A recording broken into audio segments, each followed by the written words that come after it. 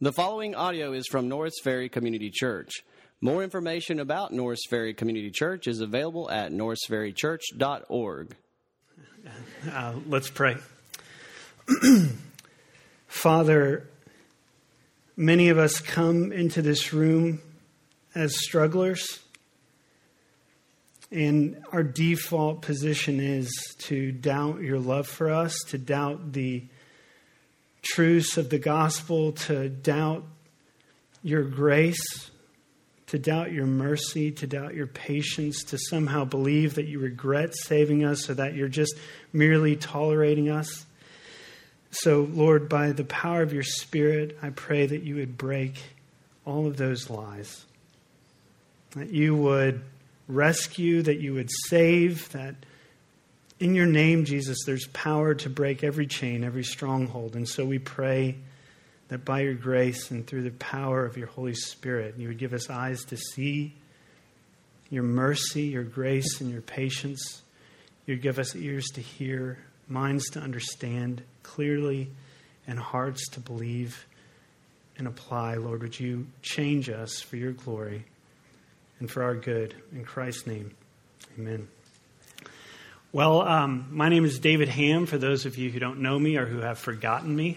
I used to be on staff, but now I'm a lay pastor. I've gone off to practicing law, and it's great to be with you, but I will say that you guys have a stiff competition with my 3rd through 5th grade boys. Are any of you guys here? Come on. No love. Clearly, I've made an impact in their life. But great to be here with you. Most importantly, I have tasted of the things we're going to talk about today. God's mercy and His grace and His patience. And so I hope that you get a taste this morning, because that's what we're going to talk about together. There's going to be lots of quotes in the sermon, and I would apologize, except I'm not sorry. I commend these books to you. The first is Philip Yancey in his book, What's So Amazing by Grace? What's So Amazing About Grace? He interviewed or recounts a conversation he had with a Christian therapist who had practiced for decades through countless counseling sessions. And here was his takeaway as he boiled down, without limiting the physical, the emotional, and spiritual nature of problems. But he said he narrowed down what he saw in the counseling room to 2 real issues. And he says this: many years ago, I was driven to the conclusion that the 2 major causes of most emotional problems among evangelical Christians are these. 1, failure to understand and receive and live out God's unconditional grace and forgiveness. And 2, the failure to give out that unconditional love, forgiveness, and grace to other people. We hear, we believe a good theology of grace, but too often that's not the way we live. The good news of the gospel of grace has often not penetrated us to the core of who we are. In other words, here's a counselor that says, after all of my hours in the counseling room, I boiled down essentially most problems that evangelicals struggle with to 2 issues. 1, we either don't believe the gospel or we don't live in light of the gospel. Jerry Bridges recounts the same thing in his book, The Discipline of Grace. Again, another very good one, and I commend it to you. He restates the same concept in a different way. He says this: justification, which is being declared righteous before a righteous God, is a completed work as far as God is concerned for those who are in Christ. The penalty has been paid, and His justice has been satisfied. But it must be received through faith and must be continually renewed in our souls and applied to our consciences every day through faith. And this is helpful. There are 2 courts we must deal with: the court of God in heaven and the court of conscience in our souls. When we trust in Christ for salvation, God's court is forever satisfied. Never again will a charge of guilt be brought against us in heaven.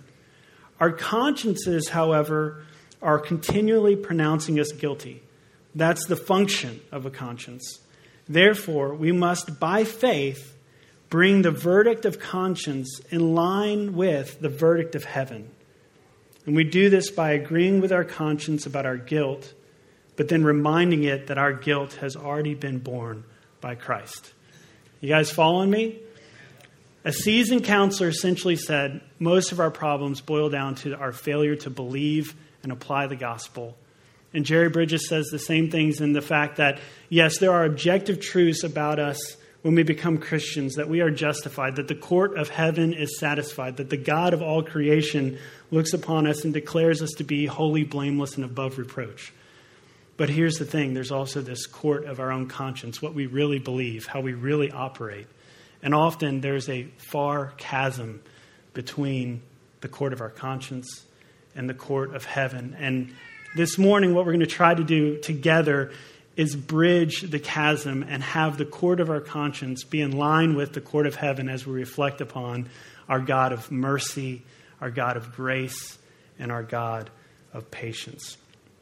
So the attributes of God's mercy, God's grace, and God's patience, you could write a 10,000-page book on each one of those things. So why in the world did we combine those three attributes into one sermon? I'm convinced it was partially to punish me. But other than that, the Scripture does combine these three attributes of God together, so it does make sense to treat them together. Just for three examples, you could go over and over again, but there's three examples from different portions of the Bible. Nehemiah 9:17, but you are a God ready to forgive, gracious and merciful, slow to anger, and abounding in steadfast love. Are the Psalms. This is all throughout the Psalms. One example, Psalm 145:8. The Lord is gracious and merciful, slow to anger, and abounding in steadfast love. Or how about a prophet, Joel 2:13. Return to the Lord your God, for he is gracious and merciful, slow to anger, and abounding in steadfast love, and he relents over disaster. Joel's just proclaimed judgment. And he says, but repent, return to this God who's bringing about the judgment, because he is a gracious God. He is a merciful God. He is a patient God. Turn to him. And God's grace, mercy, and patience, not only do they appear in the Bible, so we're going to talk about them, but they also are related in that they are three unique expressions of God's goodness to us. And Wayne Grudem's definitions are helpful in this regard. All definitions are imperfect and flawed, but Wayne Grudem's definitions are helpful, and so I'm just going to read them to you. God's mercy means God's goodness towards those who are in misery and distress. So when we are in misery and distress, God's mercy, to say God is merciful, means that he meets us in our misery and distress and gives us favor and his goodness. He acts favorably towards us. God's grace means that God's goodness towards those who deserve only punishment. In other words, we have rebelled against God and deserve his punishment. But for those in Christ, we get the exact opposite. We get his goodness and his favor. Why? Because God is a gracious God. God's patience means God's goodness in withholding of punishment towards those who sin over a period of time. We've all rebelled. We've all sinned again and again and again. Why doesn't God just smite us? Because he's a patient God. We have a patient God. He's a God of mercy, grace, and patience. And like I said, every story literally in the Bible speaks of God's mercy and his grace and his patience. But don't worry, we're not going to go from the garden in Genesis to the new heavens and new earth in Revelation. You guys would miss lunch. So we're going to narrow it down. We have about 30 minutes, and we're going to drive into Ephesians 2, 1 through 10, and get as much as we can out of those verses and view our God of mercy, our God of grace, and our God of patience. And as we look at these 10 verses, they really break down into three parts. Verses 1 through 3, we're going to see our need for mercy, grace, and patience. Verses 4 through 9, we're going to see God's provision of mercy, grace, and patience. And then in the final verse, we're going to see our response after experiencing mercy, grace, and patience. What should our lives look like? So our need, God's provision, and our response. You guys ready? Okay, I'll take it. We'll look at our need. Ephesians 2, 1 through 3. And you were dead in the trespasses and sins in which you once walked, following the course of this world, following the prince of the power of the air, the spirit that is now at work in the sons of disobedience, among whom we all once lived, in the passions of our flesh, carrying out the desires of the body and of the mind, and were by nature children of wrath, like the rest of mankind. Now, this is risky to begin a sermon with a grammar question, but somebody shout out the tense of the first verb in the first verse. Past tense. Now, you guys are quick too. First service beats you a little bit, but you're right. It's past tense. And I'm not a grammarian, but I have learned when reading the Bible, verb tenses can often be incredibly important. I think we can all agree that the verb tense here is incredibly important because if it's past tense, then verse 1 through 3 is describing something that used to be true of me, right? If it's present tense, then these verses describe something that is true of me. It all hinges on the tense. Now remember, Paul is writing to a group of believers in Ephesus, and so he writes in the past tense, and you were dead. And so these are things that were true of the Christians in Ephesus and are true of the Christians in this room. But the opposite is also true. For those of you who are not in Christ, meaning the work of Christ has not been applied to you by grace through faith, you need to change the tense of the verb from past to present tense. That's a very non-PC thing to say. But it is truth, and it's an expression of grace and mercy for that to be said plainly to you, because all of us who have come to be Christians have all had the realization that all of these things were true of us and gave us a realization of the need that we had for God's mercy and grace and patience. Louis Giglio has noted that sin does not make us bad. It makes us dead. And that's exactly what Paul is saying here in verse 1. Look back at it with me. And you were dead in the trespasses and sins in which you once walked.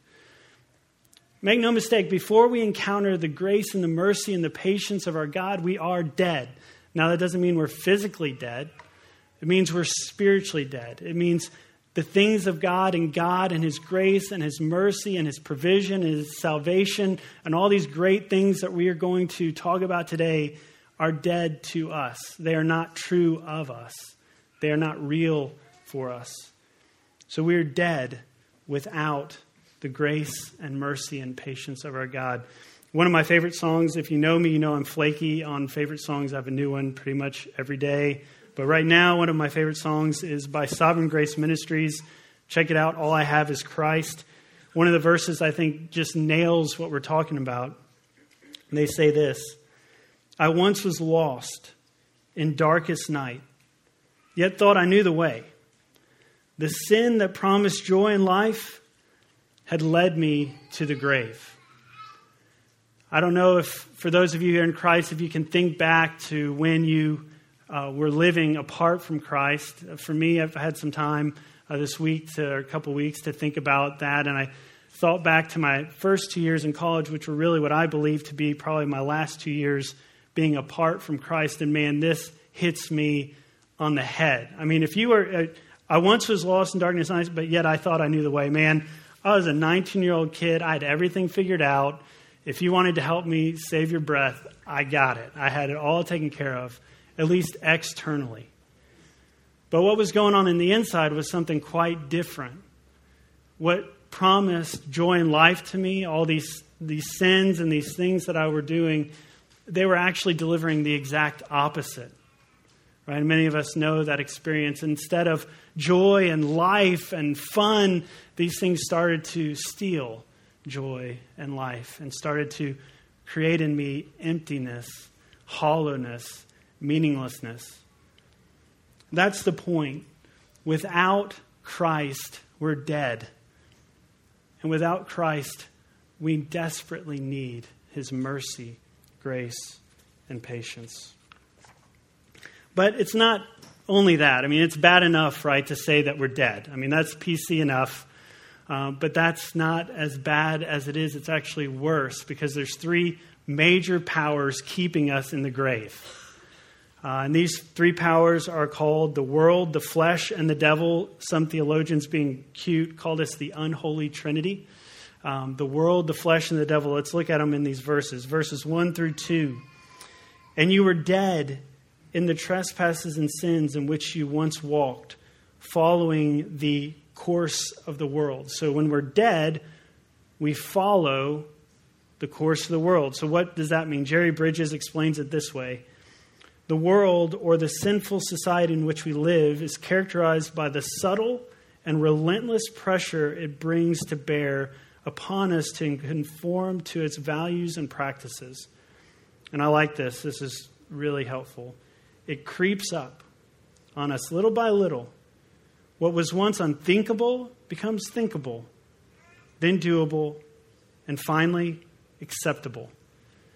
I'm just 37 or 38. I can't remember right now. But I in my short lifetime, what has become unthinkable to thinkable to doable to acceptable in the realm of society is pretty remarkable, quite frankly. And I'm in a study with Frank Carraway, who's a lot older than I am, and he makes the point that it's even worse the longer, and he's been around a long time, the longer you stretch that out. But that's just one power that's keeping us in the grave, and that's coupled with the devil. Again, not a very PC thing to talk about, but a reality of which the Bible testifies. Look at verse 2. So dead people were following the course of the world, but not only that, we're following, look at verse 2, the prince of the power of the air, the spirit that is now at work in the sons of disobedience. Again, Jerry Bridges is helpful in saying, how does the devil keep us in our grave? He says this: the devil, or Satan, is the ultimate mastermind and strategist behind all the temptations that come to us. Beyond that, he often tempts us directly. He prowls around like a roaring lion looking for someone to devour. It's 1 Peter 5:8. So that's pretty bad. I mean, we're dead. The world is keeping us in our grave. The devil is keeping us in our grave. But those aren't our two worst enemies. The worst enemy is yet to come. Keep reading. Look at verse 3. And among whom we all once lived in the passions of our flesh, carrying out the desires of the body and the mind. And Jerry Bridges describes the influence of the flesh like this: as dangerous as are the world and the devil, neither is our greatest problem. Our greatest source of temptation dwells within us. It is what the Apostle Paul calls the flesh, or the sinful nature. It is the principle of sin that remains within us, even though it no longer exercises dominion. So before Christ, we're under the dominion of the flesh. We have no choice but to follow the course of the flesh, follow the world, follow the devil. But once we become a Christian, it's not like the struggle stops. The struggle continues, and in fact, Galatians 5 talks about a battle or a war between the flesh and the spirit, but we're no longer under the dominion. The point being, before coming to Christ, we're dead, and there are three things keeping us in the grave: the world, the flesh, and the devil. In other words, we desperately need God's grace, mercy, and patience. To the extent we see this desperate need, the more glorious His mercy and grace and patience are going to be, right? If we don't really sense the need, they're going to be okay. These are good things to talk about in Sunday school, but they're okay. For example, if you are not all that thirsty and you drink a glass of ice water, it's nice. It's refreshing. But if you are parched, I mean really parched, like hiked for 10 miles without a drink of water in hot sun, parched, how good is putting a couple pieces of ice in a glass with ice water and guzzling it down? I mean, that's about as good as it gets. And that's the point. The thirstier you are for God's mercy, grace, and patience, the sweeter and the more refreshing it's going to be. So in light of our great need, what does God do? And Kevin teed it up well. But God. Let's read in verses 4 through 9. But God, being rich in mercy, because of the great love with which He loved us, even when we were dead in our trespasses, made us alive together with Christ. By grace you have been saved. And raised us up with him and seated us with him in the heavenly places in Christ Jesus, so that in the coming ages he might show the immeasurable riches of his grace and kindness toward us in Christ Jesus. For by grace you have been saved through faith. And this is not of your own doing, it is the gift of God, not as a result of works, so that no one can boast. We could sit here for a long time talking about all of that. Some glorious truths in there. In our response to our great need for mercy, grace, and patience, God lavished his mercy on us by sending his son Jesus to taste, not only taste of our misery and distress, but to bear it on the cross. We read in Philippians 2, 7 through 8, that Jesus emptied himself by taking the form of a servant, being born in the likeness of men, and being found in human form, he humbled himself by becoming obedient to the point of death, even death on a cross. Does God meet us in our misery and distress? The cross of Jesus Christ says yes, more completely and profoundly than we'll ever recognize. But not only did God lavish mercy upon us, he lavished his grace upon us through Christ. Look at verse 5. Even when we were dead in our trespasses, God made us alive together with Christ. By grace, you have been saved. But how did he do that? I mean, he says, we're brought from death to life. Okay, how did that happen? We know it's by God's grace, but how? Well, it's the reason why Ephesians is a whole book. We don't have everything in these verses, so we're going to go a little earlier in the book to Ephesians 1, 7 through 8, where you heard Matt Chandler preaching from earlier.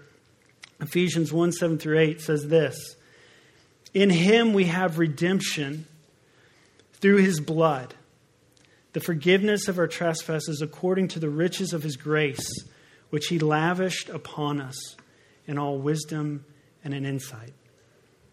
In God's grace, he brought us from death to life through the redemption that is ours through the blood of Jesus Christ. Now, redemption is a churchy word, right? I mean, we use that word a lot, redemption. But what does it really mean? Charles Hodge, a theologian of a previous era, Frank Carraway's era, defined it like this. Sorry, Frank, you're just right in the way. He says this: redemption is deliverance affected by the payment of a price. Redemption is deliverance affected by the payment of a price. That from which we are delivered is the wrath of God. The price of the deliverance is the blood of Christ. If you remember at the end of verses 1 through 3, it says, before we encounter God's mercy, grace, and patience, we are what? Children of wrath. That means that we are under his perfect judgment. Wrath, again, is not something that we talk a lot about. It's not a very PC word. But Martin Lloyd-Jones defines it like this: God's settled opposition to all that is evil arising out of his very nature. You see, God is perfectly holy, perfectly just, perfectly righteous. And we, ever since Genesis 3, have rebelled against an infinitely holy God. And that creates an infinitely large problem because we've offended an infinitely holy God. And so the only way that could be rendered resolved is if an infinite payment was made. But we don't have, and we're finite beings, so we had to look outside of ourselves. That's why God the Father sent Christ the Son to die on the cross to pay the debt, the infinite debt that we owed that we could never pay. He died in our place. But not only that, he rose from the grave, defeating death. Theologians call that the death of death, and raised to heaven and secured for us our eternal fellowship and status with God as holy, blameless, and above reproach. That's redemption. That's how we came from death to life. That's good stuff. Let's go to verse 8 through 9, and we're going to go back to 6 through 7, because 6 through 7 is kind of the crescendo. It's really amazing. But 8 through 9 is driving this point home. And Paul says this, "For by grace you have been saved through faith. And this is not of your own doing. It is the gift of God. Not as a result of works, that no one may boast." I mean, Paul is making it very hard to miss the point. That is, we're not saved by anything that we do, but only by what Christ has done on our behalf. Jerry Bridges puts it this way, and this is so important, talking about our union with Christ. He says, "God sees us legally as so connected with Christ that what he did, we did. When he lived a life of perfect obedience, it is as if we had lived a life of perfect obedience." I wonder if you've ever thought about that. When he died on the cross to satisfy the just demands of God's law, it is just as if we had died on that cross. Christ stood in our place as our representative, both in his sinless life and his sin-bearing death.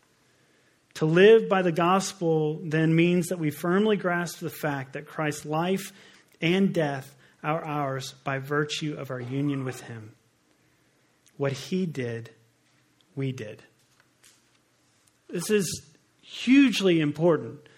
If our salvation depends in any part upon what we do, we are hopelessly lost and in a desperate situation.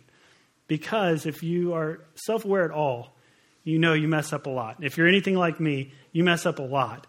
And if it only takes one mess up in rebelling against an infinitely holy God to result in an infinite debt, then you're in trouble. But if our salvation depends solely upon the work that was done by Christ, who was perfect in his life and in his death, satisfied the demand that we owed, that is really good news. So that it can never be true of us that God is tired of us or regretted saving us or somehow is just putting up with us. Because when the Father looks on us, he sees the Son. And he loves us as he loves the Son because we're so united with him. Our salvation is by grace, according to his mercy and his patience, depending solely upon the perfection of Christ and nothing about us. That's good news. But not only that, I said we'd go back to verse 6 and 7. It even gets bigger than that. Look at verse 6. It says, "God raised us up with him and seated us with him in the heavenly places in Christ Jesus." Just so we don't miss what this is saying. He's saying that once we have partaken of the mercy, grace, and patience of God, we are in some very real way united with Christ and ascended with him to the throne room of heaven, sitting by the Father. That's what Paul is saying here. Now, obviously, we're in this room. Okay, so there's not physically right now, but what he's saying is our union with Christ is so profound that in a very real sense, we are with him in heaven with the Father. That our communion with the Father is so intimate that he can describe us as being there with Christ in the throne room of heaven. If that doesn't blow your mind, I can't do anything more with that. I mean, it's just unbelievable. But it actually gets even better than that. Look at verse 7. It said, so whenever you see so, you're saying, well, so why did all this that come before happen? So that in the coming ages he might show the immeasurable riches of his grace and kindness towards us who are in Christ Jesus. Now, the coming ages means eternity. Okay? So for all of eternity, why did he do all this? Why did he give us his grace, his mercy, and pour out his patience on us? It's because for all of eternity, what he wants to do for us is to roll out new angles, new aspects, new features, new glories of his grace that is ours in Christ Jesus. In other words, here's exhibit 2,567 of how much I love you and the grace that I have for you in Christ Jesus. Here's 10 zillion, 500 million, whatever. Over and over again for all of eternity, presenting us more and more evidence of his love and his grace for us in Christ Jesus. It reminds me of a 21-mile hike I did in Jackson Hole with my cousin. And it seemed like every step, literally every step that we took, something new happened. A new mountain or a new angle or a new view of the sky or a new lake or a new animal. At one time, a bear almost got us. And it was just amazing. It was never boring. It was always new. It was always glorious. It was wonderful. It's why I like New York City. I mean, every block you go down is new. It doesn't matter how many times you've been in New York City, right? You always see a new building every step you take. So it's going to be like for all of eternity, experiencing God's grace, his immeasurable grace for all of eternity in new and exciting and glorious and wonderful ways. That's pretty good news. It's a pretty good future. It really summarizes up one of my favorite sayings about the gospel, that our bad things work out for good, our truly good things can never be taken from us, and our best things are yet to come. So we've seen the greatness of our need. We've seen his amazing provision in ways that our finite minds really cannot really truly grasp. So how should we respond? Well, one of my favorite fictional accounts of what I think our response should be is Les Mis, the story of Jean Valjean. If you're familiar with the play or the movie, you know what scene I'm going to go to. But I'm just going to read Philip Yancey's account of it because I think he does it well. Sentenced to a 19-year term of hard labor for the crime of stealing bread, Jean Valjean gradually hardened into a tough convict.